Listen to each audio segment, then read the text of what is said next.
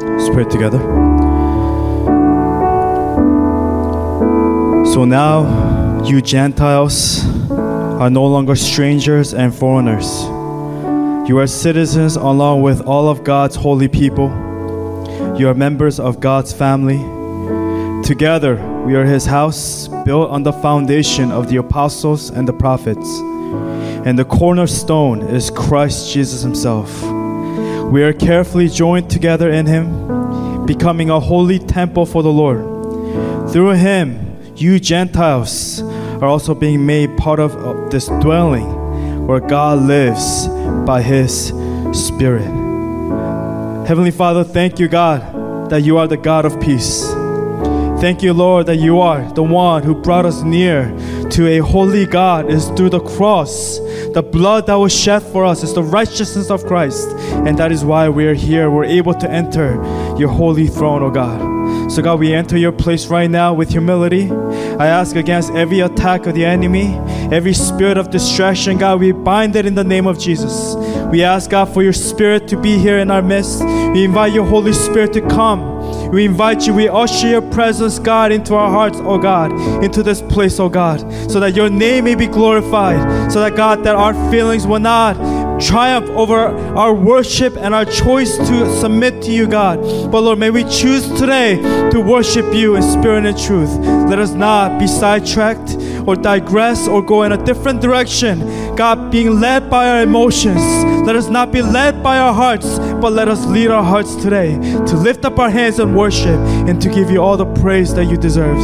So God, I pray as you transition now, I pray, Lord, that the words of my mouth and the meditation of all of our hearts for all those who are listening here today, Lord, may be pleasing in your sight, may be holy in your sight, oh God, not because of our acts or because of our deeds, but because of the cross. Because of the cross, oh God, we could stand righteous. It's the righteousness of Christ that has been bestowed upon us, and that is why we are here today. So God, speak to us, God, for we are hungry and we are desperate to hear your voice. We love you, we thank you. Pray all these things in your precious Son, Jesus Christ, and we pray. And God's people pray, amen and amen. Let's all take our seat. Just want to share something in my heart before I go ahead and get into the message. If you can all turn with me to Mark chapter 2.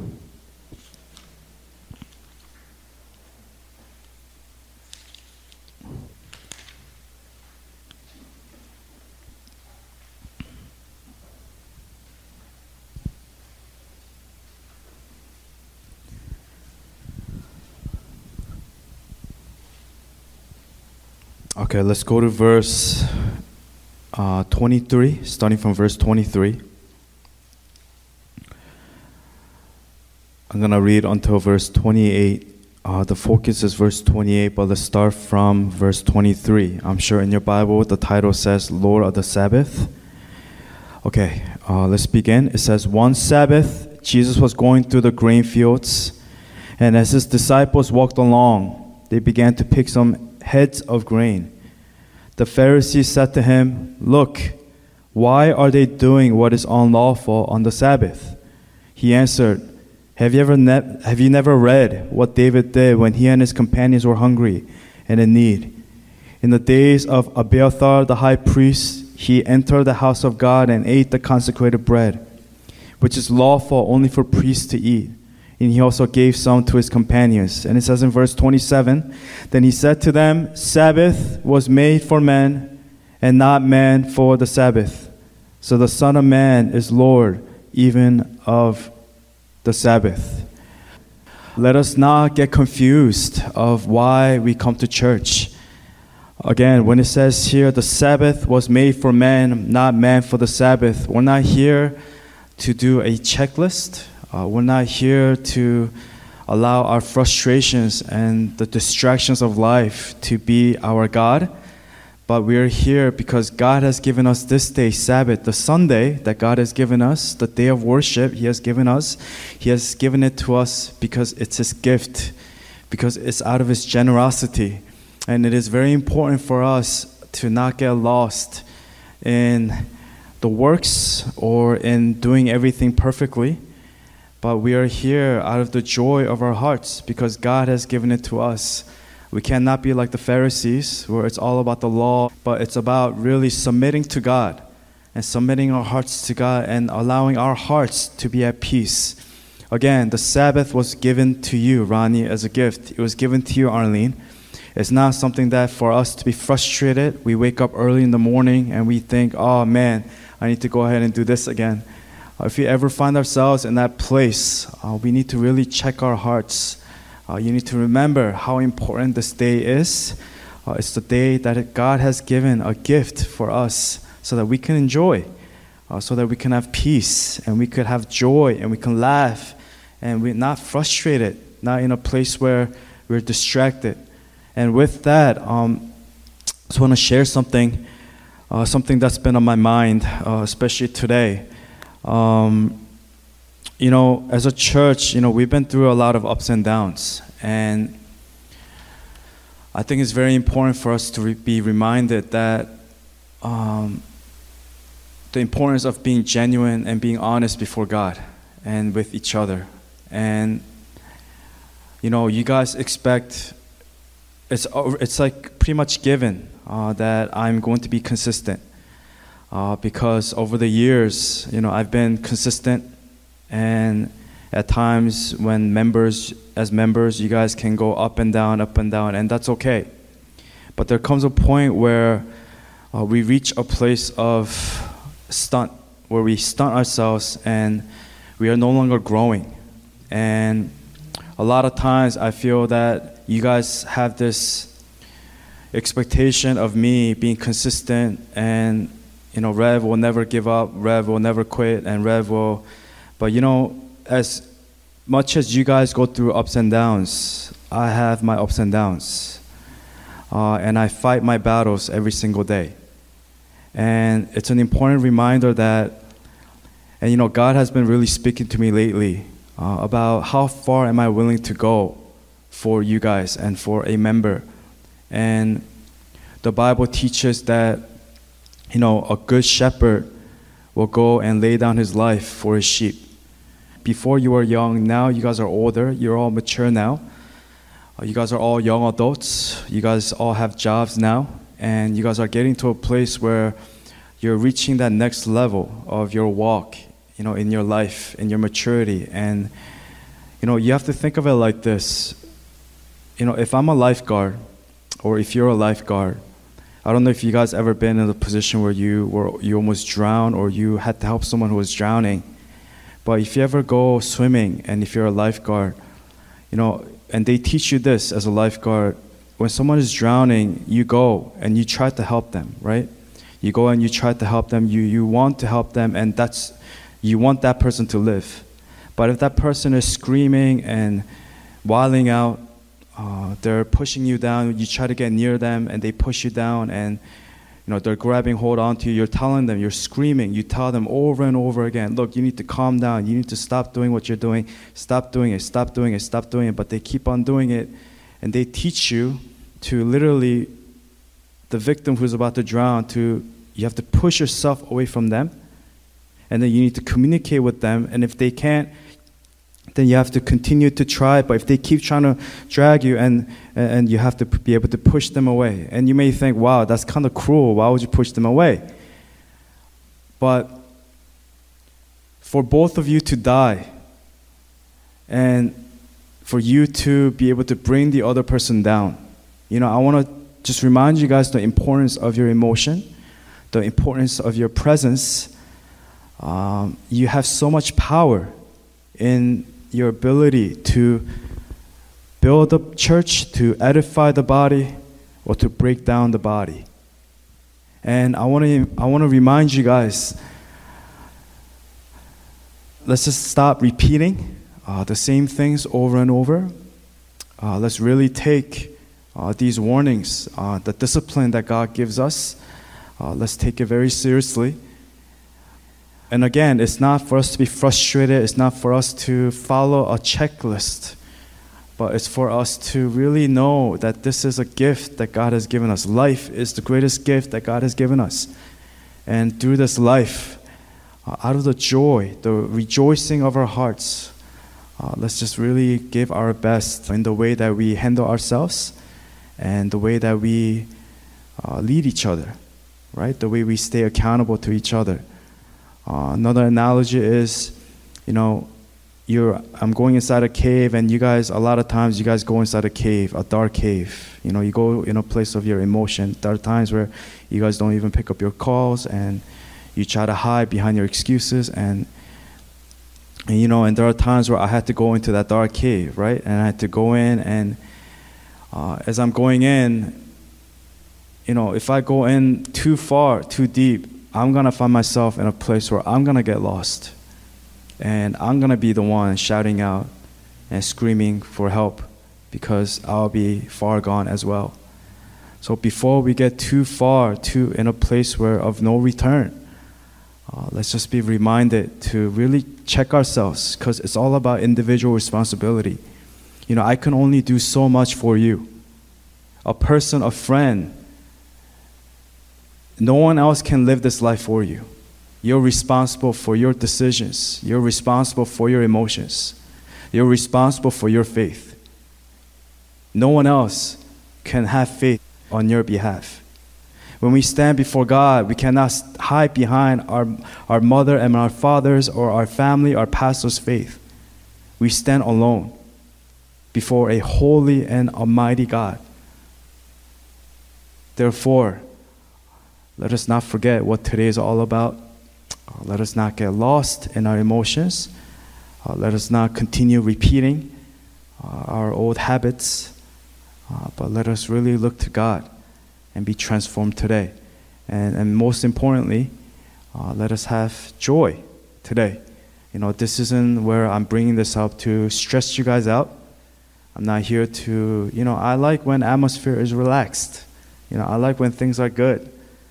But you have to understand, there are times over the years when you saw me being strong, everything had a reason, and I was very honest with you guys and what I was going through, what I was feeling.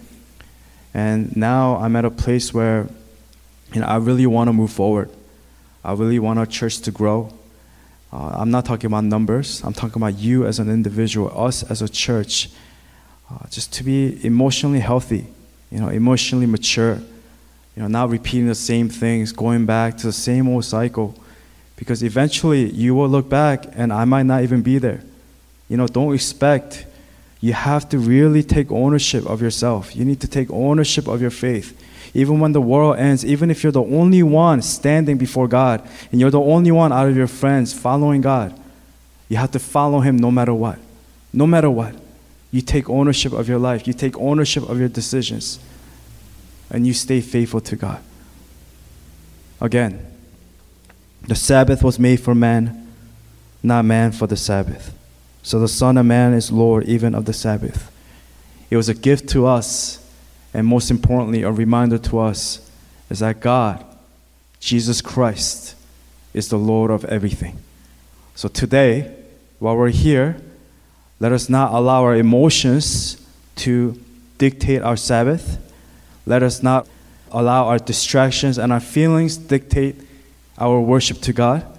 But let us remember who the Lord is, who the King is. It is not anyone here.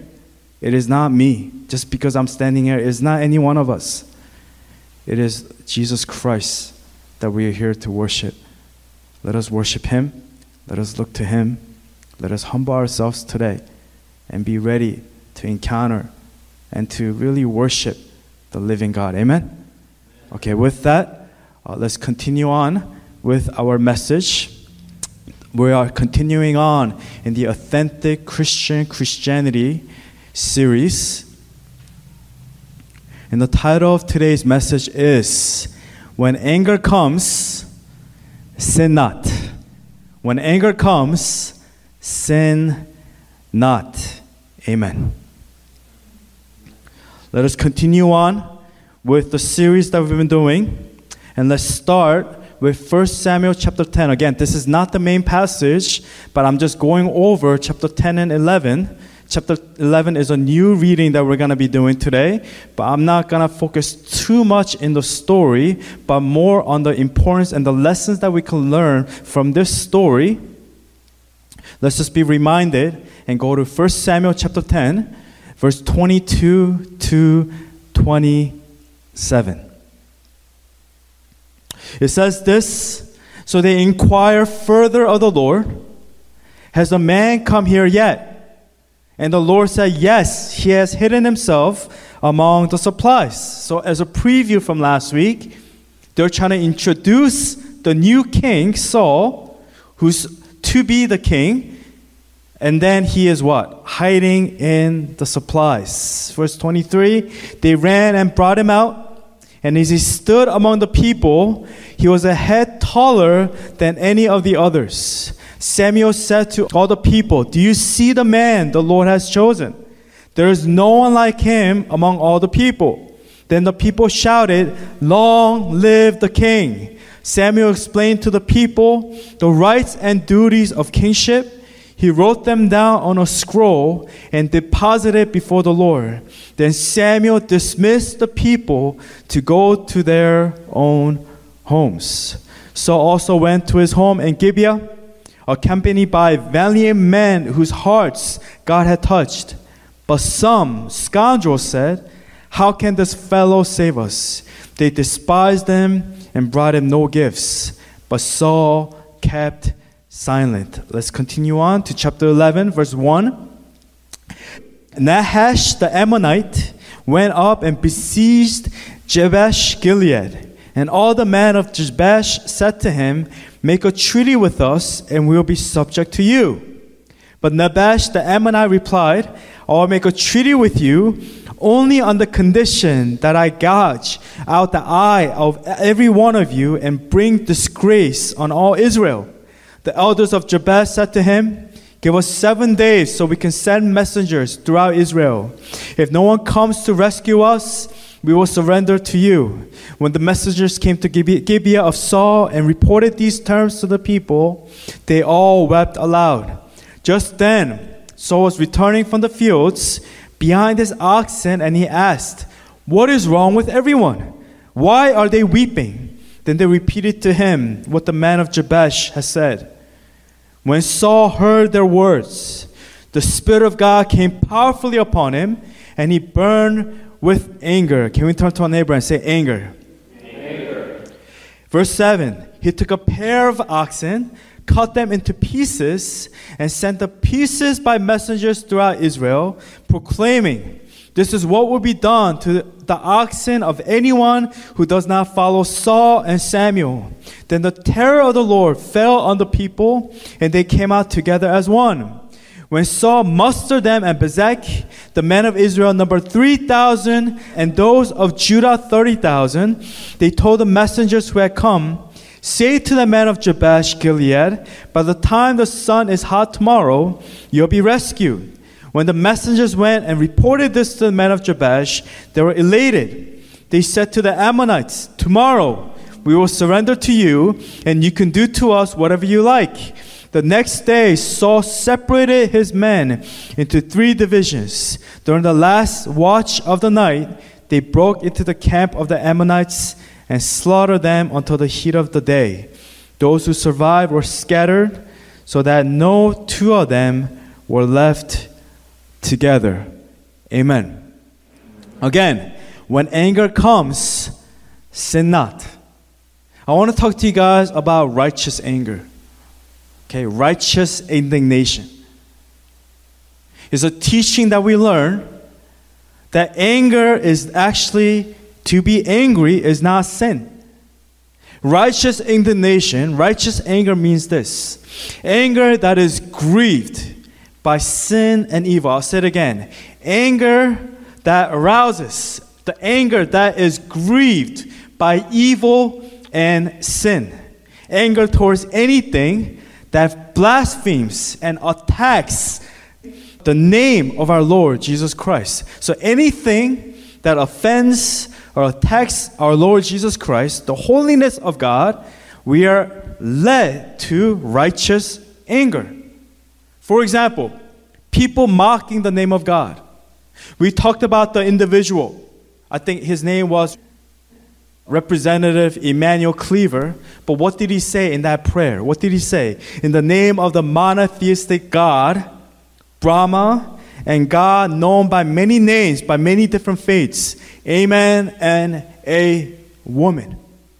Those are kind of things that we see when we hear about things in the news. When it offends the name of God, it offends the holiness of God. Not that God needs our defense, not that He needs our help.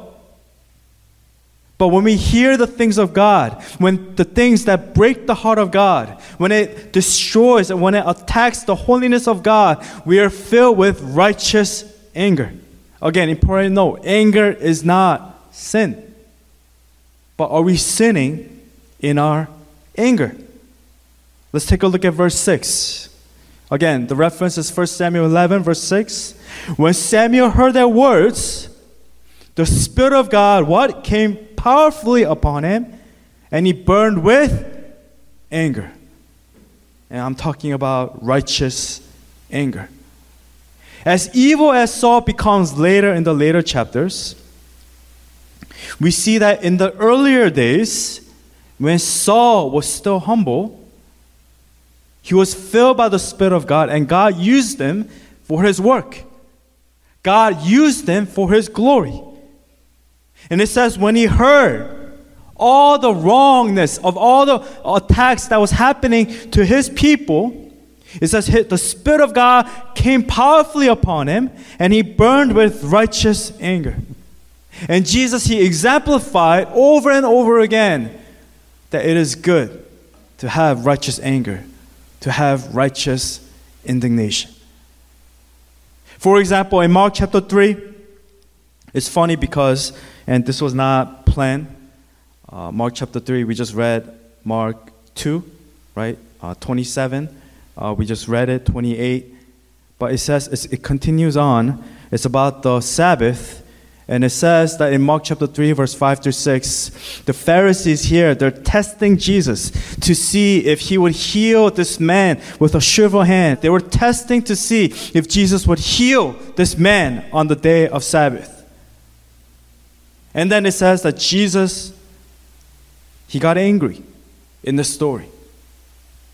Yes, and His righteous anger, His righteous indignation in this moment, in this instance, it was justified. It says He looked around them in anger, verse 5, and deeply distressed. Right? His heart was grieved. It was broken at their stubborn hearts. Said to the man, "Stretch out your hand." He stretched it out, and his hand was completely restored. Then the Pharisees went out and began to plot with the Herodians how they might kill Jesus. Whenever you go ahead and you attack a situation, when a group of people, they're doing wrong things, and you come with righteous anger and you oppose the attack, whatever that they're doing, again, they're influenced by Satan, they're influenced by their evil nature of who they are. Again, if we're not in God, then the things that we do is rooted in the sinfulness and the nature of our sin. That's what it says in Psalm 1, do not step in the step of the wicked, right? But we step away. We don't stand with them. We don't sit with them. We don't talk like them. But when you come and when you ever find yourself in a place, you go ahead and you stand up. Your righteous anger, it burns up and it comes. Righteous indignation, it comes out and you speak the truth. It is guaranteed that you will have enemies because they are of the world and you are not of the world. You are in the world, but you are not of the world. And it says, it's important here in verse 6, then the Pharisees went out and what? Began to plot with the Herodians how they might what? Kill Jesus. Because Jesus was a man of righteous anger. Righteous anger brings about two results. A, positive, B, negative. And no, I'm not talking about blood. A positive here? B positive?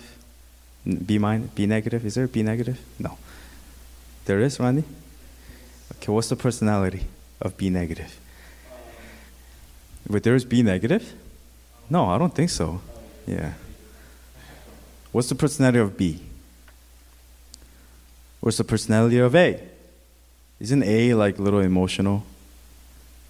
Led by emotion. B is like they have like a really strong like personality. Anyways, not talking about blood ties. Two results, positive and negative. What are they? Letter A, it restores order. It restores order. Because you're bringing correction, order, and discipline. You know, when I was younger, churches are definitely different these days. I grew up in a generation where, we love to fool around. We go to retreats and lock-ins, and kids would sneak out and have a smoke, and kids would just do whatever, and they just fool around, not sleep, and that's the kind of generation that I grew up in.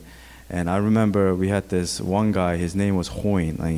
Everybody was afraid of this guy. And there was another guy, his name was James. He was ex-Marine, and I was how old was I? I was in middle school or something like that, but throughout high school, and they would tell us, right? They were the leaders of, there's different houses and different places where you stay, and I'm with my friends and they're having fun, and they would literally tell you, sleep at this time, and then they tell you one time, two time, and they 3 times, and we're still not listening. And then it was scary because this guy, he's a scary dude, and you would see him. One time we were trying to sleep, and we pretend we're is he there? And then his head was right by the window, staring at us, looking at us. And then he goes, tuk, tuk, and everybody, he says, come outside. And then he made us do running, dog walk, and crazy stuff. But you know what? Those are some of the things that taught me a lot, because it brought order, and it brought correction. It brought discipline. And when we go ahead and we confront and we have righteous anger, it brings about order. It brings about discipline. But the negative thing that it also brings is that it creates enemies. You must expect people to oppose you, haters, and you will attract haters, as Jesus attracted the haters in here in chapter 3.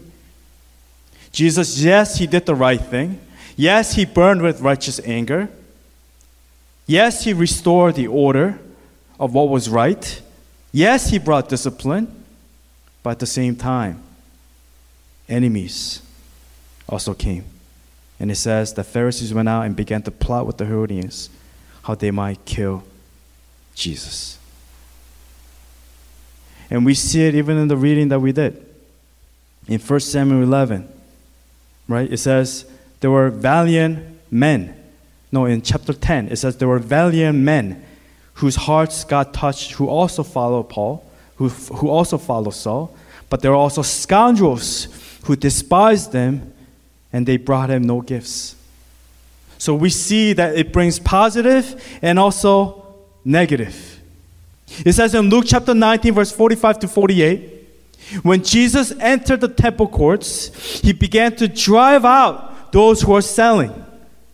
It is written, he said to them, my house will be a house of prayer, but you have made it a den of robbers. Every day he was teaching at the temple. But the chief priests, the teachers of the law, and the leaders among the people were what? Trying to kill him.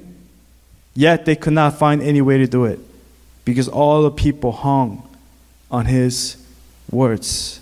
And we see the same principle here. We saw it even in the Jesus skit, in the musical that we saw, where Jesus, he flips the table, everything is slow motion. That's what we're talking about here in Luke chapter 19. People are selling, treating the house of God as a market, something for their own personal gain. When we have lock-in, we sleep on the stage, we do whatever, we treat the building, the church, however we want, just like it's like our own room. And Jesus comes and he restores order. He flips the table. He's burning with anger. And he tries to bring order into the house of God. And at the same time, there will always be those who are plotting and who are opposing. The people were trying to kill him, it says. teachers of the law and the leaders among the people were trying to kill Jesus. In other translation, another version in John chapter 2, the same story, it goes on, it says, in the temple courts, he found people selling cattle, sheep, doves, and others sitting at tables exchanging money. So he made a whip out of cords and drove them all from the temple courts, both sheep and cattle. He scattered the coins of the money changers and overturned their tables. I mean, Jesus, he's making a whip now. He's making a weapon. Flipping tables, scattering all the money. You might think, oh, that's pretty bad. Like, why is Jesus acting this way? Why is Jesus wilding out? But it was because of the righteous anger, the righteous indignation.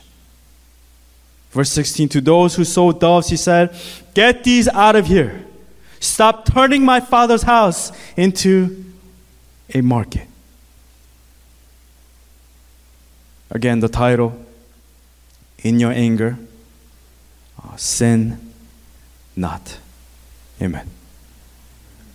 Now let's go to the passage that we're going to stay on.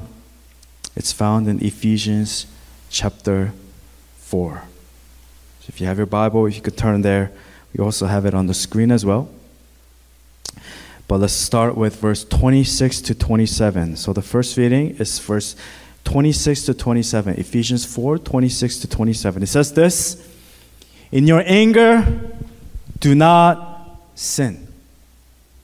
Do not let the sun go down while you are still angry. Other translation says, don't sin by letting anger control you.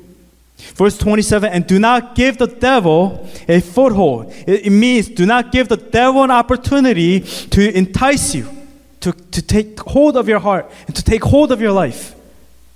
And it goes on. Let's go to verse 29. Ephesians 4, verse 29 to 32. It says, do not let any unwholesome talk come out of your mouths, but only what is helpful for building others up, according to their needs, that it may benefit those who listen. And do not grieve the Holy Spirit of God, with whom you are sealed for the day of redemption.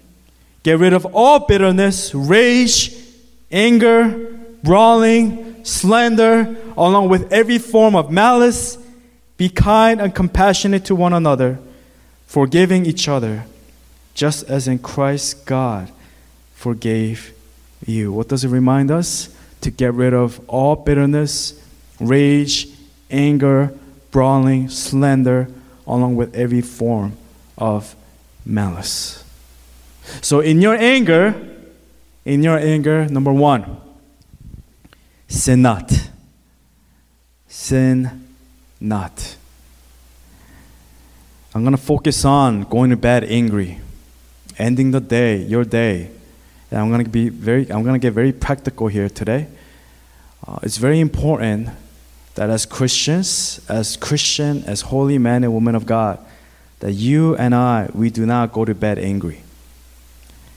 Okay, it says, do not let the sun go down while you are still angry. If we go to bed angry, we get into a fight or we are upset and we just go to bed angry, not confronting the conflict. It's like you're sleeping with your front door open. I heard a pastor say, the analogy he gave was, would you sleep with your front door open and go to bed at night? That's like saying, thieves, strangers, please come inside. And that's what happens. When we go to bed angry, we open the door of our heart. We allow the devil to have an opportunity to take a hold of our lives. You are allowing Satan to take a full hold in your life, meaning he will have power and hold over you. Therefore, we must not, and it is very important, we must not let the day end without resolving that conflict. If possible, and it's always possible, again, if it's done with humility and with Christ, it's always possible. But it is very important that we do not go to bed angry, in anger, or else you are giving the devil a foothold. Letter A. So point A, always end the day with peace. Why? Because each day is so precious. I'll say it again. Each day is so precious. It might not be precious to you, because you are young and you have life, you're full of energy. But visit the hospital, visit the places where these individuals, they have a day left to live. Or in a hospice, they have months left to live. They don't know what's going to happen tomorrow. When that day, each moment is so precious with their loved ones. If we remind ourselves that each day is God ordained, then we must always end the day with peace, not out of frustration, not out of anger. We must not sleep on it. People always say, sleep on it, and you'll feel better in the morning. But we must go to God. We must go to God and allow the peace of God to come upon us right now in that very moment. Or else the devil will come and entice us. It will destroy your life and your relationships. Psalm 118 verse 24. This is the day that the Lord has made. Let us rejoice and be glad in it. Today is the day. Today is the day the Lord has made. I'll rejoice and be glad in it. And it goes on and on. For I will tomorrow trust in what you say. Today is the day, and it goes on, right? Today is the day, Psalm 118, that the Lord, oh, by the way, we're singing that song next week. Sorry, intro song. This is the day that the Lord has made. Let us rejoice and be glad in it. Not tomorrow. This, right now, today. Today is the day. Today is the day. Today is the day that He has given to us. Therefore, let us rejoice. 1 Thessalonians 5:16-18 says, rejoice always. Not tomorrow, not in the future, but right now. Always means now. Right now, as you're reading it. Right now. On June 13, 2021. Right now, rejoice. Rejoice always. Pray continually. Give thanks in all circumstances, for this is God's will for you in Christ Jesus. Letter A, always end the day with peace. Letter B, for tomorrow is not guaranteed to any one of us. The Bible gives us clear instructions, clear warning about boasting about tomorrow. This Friday, we're going to go on our bicycle trip. We're going to be going to our fellowship that we haven't done in a long time. Yes, we get excited. Yes, we look forward to it. But do you know that it is not guaranteed because it has not happened yet?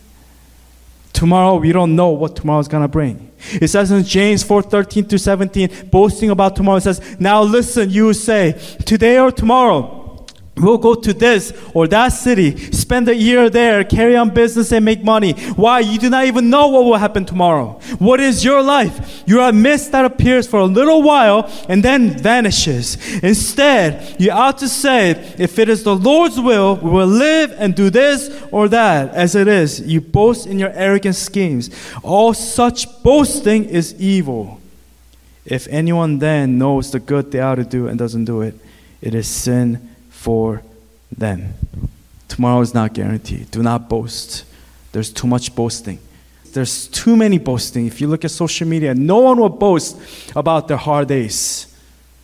They'll only boast when they get a new car, when they get a new promotion. Boasting, boasting, boasting. Boasting about tomorrow. Arrogance, pride. Your days are numbered.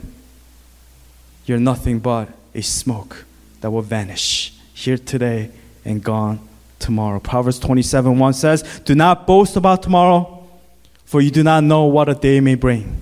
2 Corinthians 6:2, for he says, in the time of my favor I heard you, and in the day of salvation I helped you. I tell you, now is a time of God's favor. Now is the day of salvation. It says, today is the day of salvation, it says, NLT translation. Today is a day of salvation.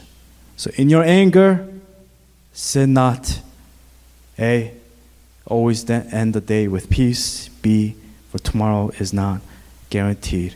Amen. Point number 2, in your anger, revenge not. Revenge not. Let's all take our pen to the neighbor and go, revenge. Come on. and then not. Just kidding. Revenge not. In our anger, revenge not. Let's look at Romans chapter 12. Starting from verse 17 to 21. Do not repay anyone evil for evil. Be careful to do what is right in the eyes of everyone. If it is possible, as far as it depends on you, live at peace with everyone. Do not take revenge, my dear friends, but leave room for God's wrath. For it is written, it is mine to avenge. I will repay, says the Lord. On the contrary, if your enemy is hungry, feed him. If he is thirsty, give him something to drink. In doing this, you will heap burning coals on his head. Do not be overcome by evil, but overcome evil with good. Focusing on verse 19. Do not take revenge, my dear friends, but leave room for God's wrath. For it is written, it is mine to avenge. I will repay, says the Lord. I pray that Romans 12, this passage here, remind us today to not fall in the rabbit hole of seeking revenge, because it will never end. It'll be John Wick 1, John Wick 2, John Wick 3, John Wick 4, John Wick 5, Ronnie Beyond 1, 2, 3, 4. The revenge, it will never satisfy. You must let go and allow God to avenge on your behalf. As Christian men and women of God, we never seek revenge. Justice, yes. Justice comes by submitting ourselves to God and allowing God to take control and to bring order in our lives. So letter A, pursue God's justice. Letter B, pursue God's peace. Again, letter A, pursue God's justice. B, pursue God's peace. Again, in prayer, in Christ. In your anger, revenge not. Pursue God's justice. Pursue God's peace. Psalm 4, verse 4. This is ESV translation. It says this, be angry and do not sin. Ponder in your own hearts on your beds and be silent. Selah. What is Selah? Whenever you're reading Proverbs or Psalms, whenever you're reading Psalms, I'm sorry, not in Proverbs. Whenever you're reading Psalms, and when you see the word Selah, some translations have it, some translations don't. But when you see the word Selah, it means stop and pause and reflect and meditate. Be angry and do not sin. Ponder in your own hearts on your beds and be silent. Selah. This sounds awfully familiar to what we just read, Ephesians chapter 4, to not go to bed angry. Because if we do, we are allowing the devil to take a full hold. It says, do not go to bed angry. Do not end the day with anger, but with peace. Be angry and do not sin. Ponder in your own hearts. At the end of the day, when you had a long day, be silent before God and pray. NLT translation says, same thing. Chapter 4, verse 4. Don't sin by letting anger control you. Think about it overnight and remain silent. Interlude, which also means pause. Selah. Meditate. Do not be overcome by feelings of rage and anger to the point where you lose self-control, for that is not the fruit of the Spirit. The fruit of the Spirit is what? Love, joy, peace, patience, kindness, goodness, faithfulness, and self-control. Self-control. Anger is not part of the fruit of the Spirit. Remain silent. Don't sin by letting anger control your life. Too many people lose themselves, especially when they're on the road rage. I mean, these things are real. Allowing our anger to dictate. Anger, the Greeks say, is the strongest emotion that we have. And we must really keep that in check. Our anger, we must sin not And what is point number 2? Revenge not. Amen. Pursue God's justice. Pursue God's peace. Amen. Point number 3, last point. In your anger, speak not. This is actually very important. Speak not. Speak not. We see in the example where Jesus, he is being accused here in chapter 3 with the people and with the shriveled man, the hand, and Jesus, he doesn't even really talk with them. He just says, stand up in front of everyone, and then he asks them a question, and then he goes ahead and he does it. Usually when we're angry, we are led to shout, we are led to scream, we are led to lash out. But it's an important reminder to speak not. I'm talking about rashly, recklessly, carelessly, foolishly, thoughtlessly, lashing out, being careful.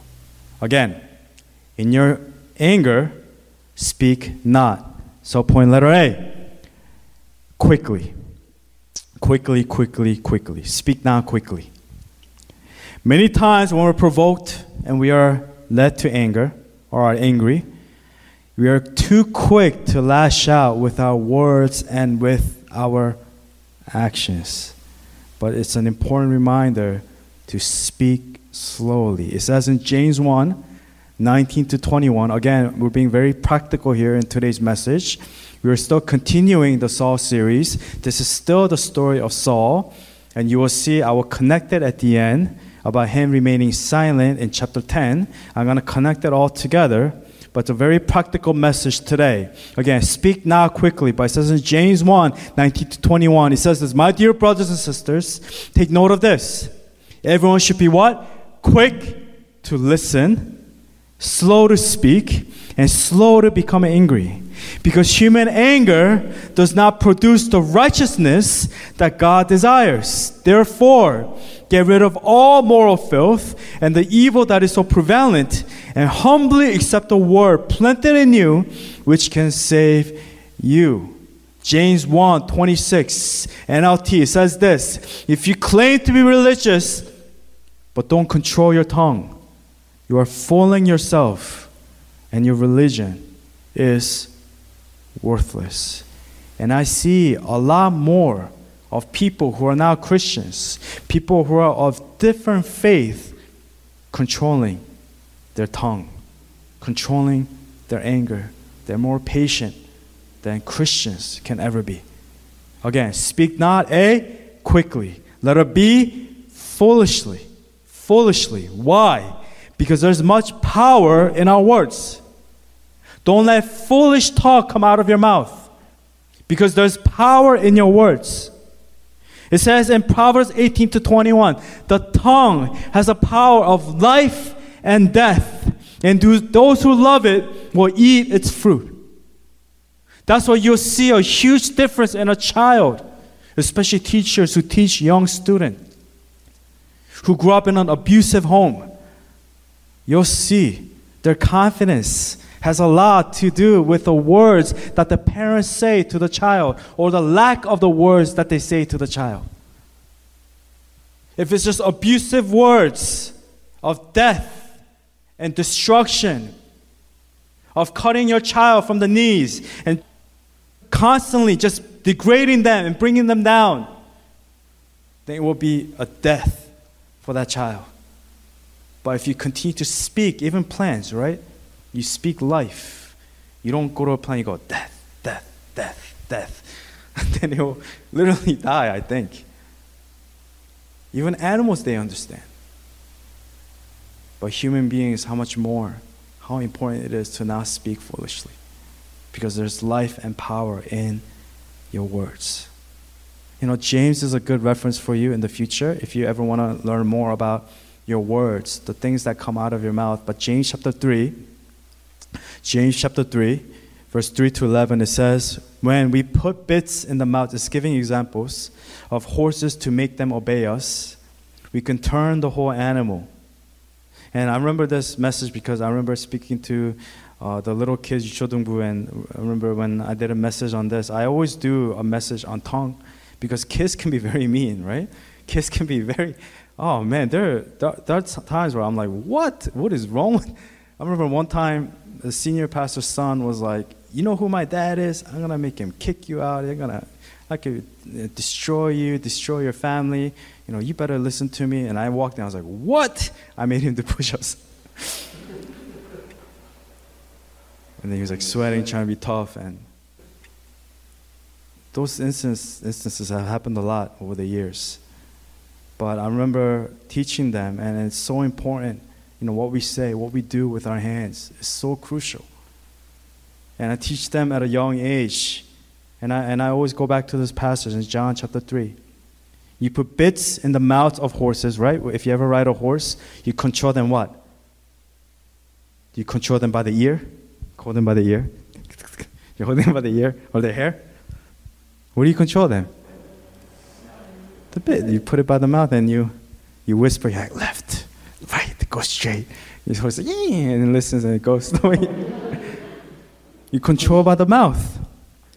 The bits into the mouth of horses to make them obey. The mouth. We can turn the whole animal. Or take ships as an example. We watch Titanic. Although they are large and are driven by strong winds, they are steered by a very small rudder. Wherever the pilot wants to go. Your tongue is like the rudder. It's not the engine, it's the rudder. Likewise, the tongue is a small part of the body, but it makes such great boasts. Consider what a great forest is set on fire by a small spark. The tongue also is a fire, a world of evil among the parts of the body. It corrupts the whole body, sets the whole course of one's life on fire, and is itself set on fire by hell. All kinds of animals, birds, reptiles, and sea creatures have been tamed by mankind, but no human being can tame the tongue. It is a restless evil, full of deadly poison. With the tongue, we can praise our Father, our Lord and Father, and with it we curse human beings who have been made in God's likeness. Out of the same mouth come praise and cursing. My brothers and sisters, this should not be. Can both fresh water and salt water flow from the same spring? My brothers and sisters, can a fig tree bear olives or a grapevine bear figs? Neither can a salt spring produce fresh water. I want to do something different.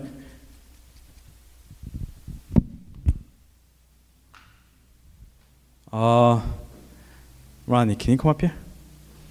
You can put your Bible down. I'm going to take the mask off. Okay, camera, yeah. Come up. Can you introduce yourself? Hello, I am Rodney. Ronnie, all of us here will give you $100. Here. Ready? If you can do this. Yes. Put that in your pocket. Okay. With your right hand, this is going to be the trigger, okay? Yes. Finger. And then your left hand is where you're going to receive the shaving cream, okay? Okay, go ahead. And put a good amount, the way you put whipped cream into your pancake. Okay. Good enough so people can see. Yeah. Good. Keep going. Keep going. That's good. That's good. Okay. Now, we'll each give you $100 if you can put the shaving cream back into the bottle. Yes. Come on. Put it back in. You could open the cap too if you want. Yes. I don't think.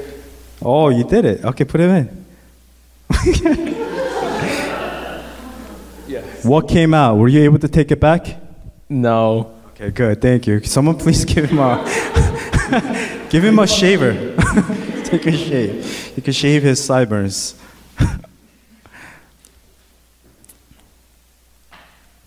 Thank you, Ronnie.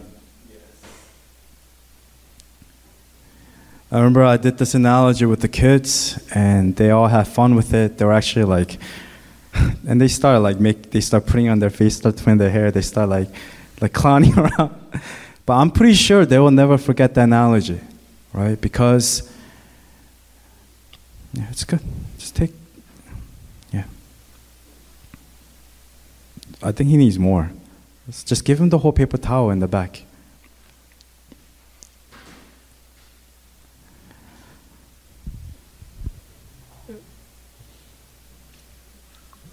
So we learn in James chapter 3, and we learn in Proverbs 18, that there is power in our tongue, in what we speak, in what we say.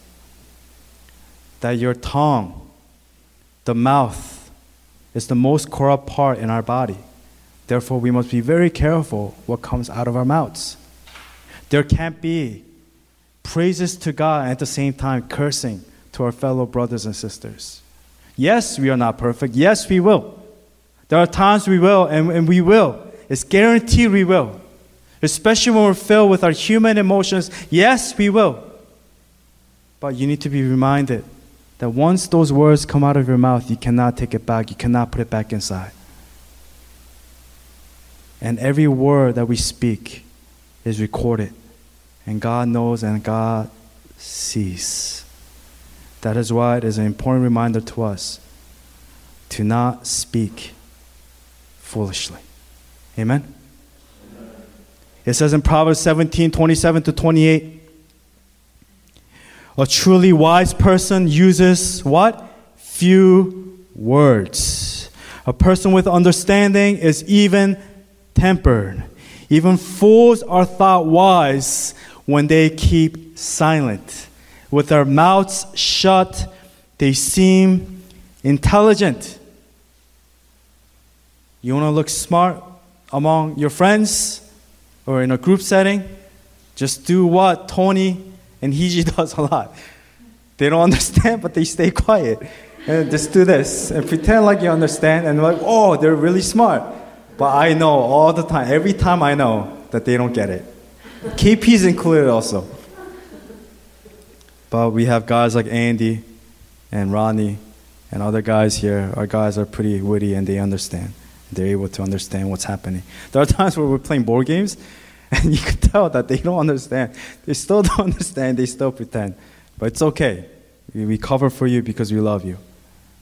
Again, even fools are thought wise when they keep silent. With their mouths shut, they seem intelligent. Job 13 verse 5, it says, if only you would be altogether silent. Remember what he told his friends, Eliphaz, Bildad, and Zophar? Do you remember what he told them? As they were speaking, they stayed with him for 7 days silently. But once they started opening their mouths, once they started speaking, Job got frustrated. He says, if only you all together, if you would be silent, for you that would be wisdom. Wisdom means few words. Don't speak too much. 1 Samuel 10:26-27. Again, I'm going back to the passage that I read, to the Samuel story. 1 Samuel chapter 10, it says, verse 26-27. Saul also went to his home in Gibeah, accompanied by valiant men whose hearts God had touched. But some scoundrels said, how can this fellow save us? They despised him and brought him no gifts. But Saul kept silent. Now, we don't know for sure exactly what Saul, his intention or his heart was when he stayed silent. Again, there were people who supported him, right? It says in verse 26, there were valiant men whose hearts God had touched. There were people that supported him. It's not like everybody, they were his enemies. Valiant means brave, noble individuals. But verse 27 reminds us that but some scoundrels said, how can this fellow save us? They despised him, brought him no gifts. But Saul kept silent. Why did Saul keep silent? That's the question. As I'm reading this, I'm wondering, was Saul being humble? Like Proverbs 17, even fools are thought wise when they keep silent. Was he wise? Why was Saul being so humble in this moment? And the conclusion that I came to was maybe he held it in. Maybe he held it in plotting for the right moment, thinking, you don't know who I am, who I'm going to be, a king. Right moment to destroy. Either he was humble or the latter. He was plotting and he was waiting. And it was a fake sense of being silent. Not godly silence, but bitterness, things that bottle up. And we do this often. A lot of times, when things happen to us, we stay silent, and then we... Who am I looking at? We allow bitterness to... I don't think that way, by the way. Okay? Okay. We allow it to just bottle up and let it grow. And bitterness and pretending, we're play acting like we're humble, to disguise or conceal one's real nature, concealing behind a fake appearance, thinking that we have righteous anger. Proverbs 17 says, even a fool is thought wise if they stay silent, okay, but deep inside we're bottling up like Scar, right? Wait till I'm king. Wait. Be very careful of those, and if this is you, be very careful. Those who pretend, who give you pretend smiles and false humility. The image and the act of humility. It's like that movie Shunmido that we watched. Right, there are people who will be kind to you. They give smiles, but in the end, they'll be the one to stab you and hurt you. For that person is hiding behind that fake smile, but they have eyes of a murderer. They have already targeted their prey, and in their eyes, they have already committed murder. In their minds and in their hearts and their thoughts. How do they do that? They go behind your back, they start spreading rumors about you. They start gossiping about you. Again, words have power of life and death, it says. Life and death. We talked about it in Proverbs 18. We talked about it in James chapter 3. They go ahead and they spread gossip, rumors. They bring others and they speak against you behind your back. And the question is, and with today's message, when anger comes, sin not. The question is, what will we do? How will I live? How will you live? When we are filled with anger, will we sin? Will we lash out? Will we attack? Will I avenge, seek revenge? Or will I submit and allow God to avenge for me? And we can see clearly Saul, that he was a man that was filled with jealousy, insecurity, and his heart, his mind had already murdered David. And you're going to learn as we get to David soon. We're getting there soon, in a few chapters. You'll see the difference between David and Saul. Saul, it says in chapter 10, that he remained silent. But I don't think it was him being humble and trying to be a good man. I believe that he was bottling it all up. Because one day, once I become king, these fools, these scoundrels, they will not be able to touch me, and I will destroy them. So the question again, will we sin? Will we attack? Will I avenge? Or will I submit and allow God to avenge for me? Will I allow the Spirit of God, the Spirit of peace, to come on me? Let us surrender and choose the latter and allow the Spirit of God to take control of our lives and humble ourselves, and that when we are led to anger, that we will sin not. Amen? Amen. Let's invite the praise team to come up. Closing with this.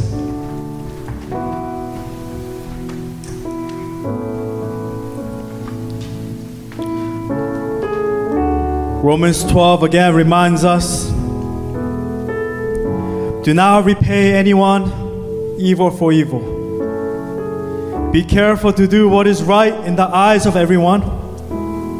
If it is possible, as far as it depends on you, live at peace with everyone. Do not take revenge, my dear friends, but leave room for God's wrath. For it is written, "It is mine to avenge. I will repay, says the Lord." I will repay, says the Lord. Don't sin by letting anger control you. Think about it. Ponder it in your own hearts and on your beds, and remain silent before the living God. Selah. So right now at this moment, as we reflect on today's message, can we just turn to God? Can we just turn to Him with humility? And let's just make that choice today to surrender ourselves to Him and to allow the Spirit of peace, the Spirit of God to give us peace, to strengthen us, that we will not be led by our emotions, by our carnal behaviors, but by the Spirit of God, not by our flesh, but by the Spirit of God that is in us, and allow the Spirit of God to lead our very step. The words that we speak, the actions that we take, let us just submit ourselves to Him and humble ourselves to Him this very morning. Let us pray together.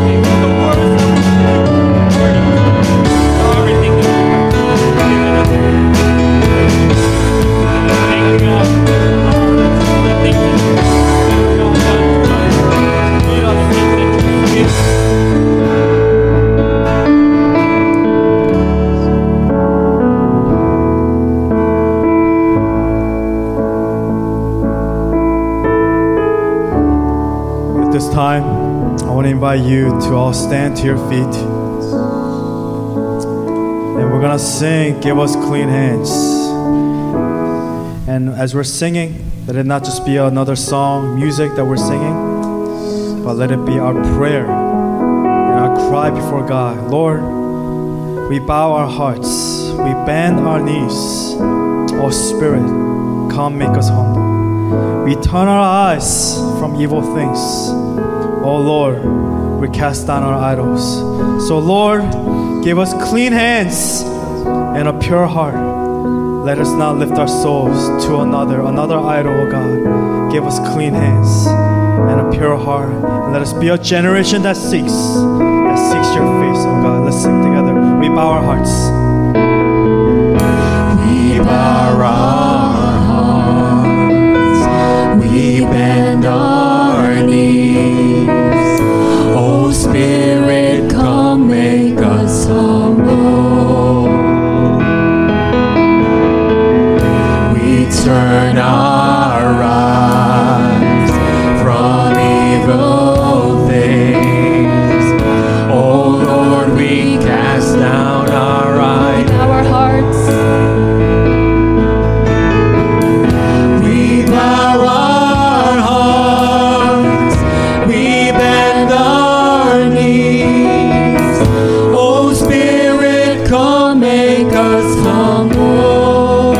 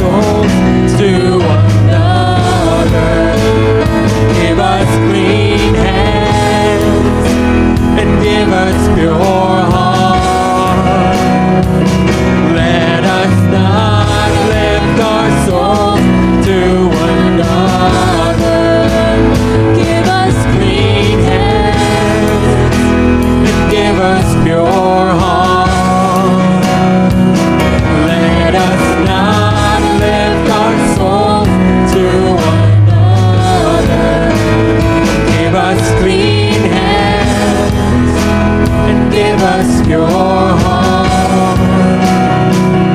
Let us not Oh God, let us be. our soul to one another. Oh God, let us be a generation that seeks, who seeks your face. Oh God of Jacob. Oh God, let us be. Oh God, let us be a generation that seeks, who seeks your face. Oh God of Jacob. God, let us be. Oh God, let us be a generation that seeks, who seeks your face. Oh God of Jacob.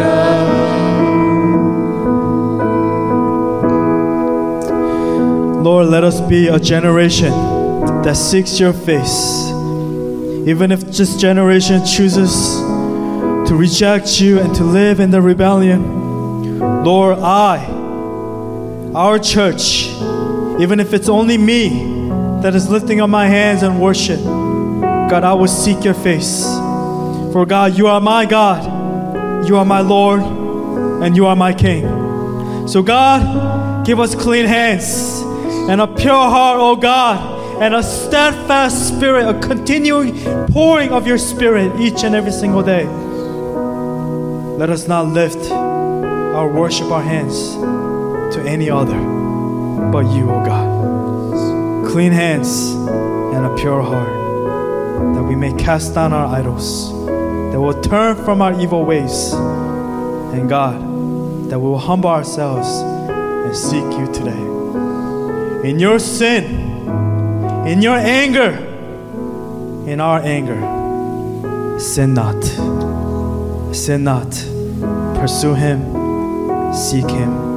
Allow the Spirit of God to sanctify you and to transform you today and forevermore. And Lord, we pray all these things in your precious Son. Pray all these things in the name above all names. Pray all these things in your precious Son, Jesus Christ, and we pray. And God's people pray. Amen. Amen. And amen. Amen. Dear Heavenly Father, thank you for giving us this Sabbath day and for blessing us with this space and with the message delivered to us through Reverend Andrew this morning. Lord, we pray for the humility never to sin in our anger. We choose not to be controlled by our anger or our bitterness, for this allows the devil to get a foothold of our hearts, but rather we choose to be joyful in every moment, for each day is a precious gift from you. Lord, we desire to remain silent and to never hinder others through our words, spoken in our anger, but we submit to you and we seek your justice and your peace always. At this time, we lift up this offering to you and pray that it may be pleasing to you and be used to further your works and your glory. Please continue to watch over each of our members and protect them and their families this week. We love you and pray all this in Jesus' name. Amen.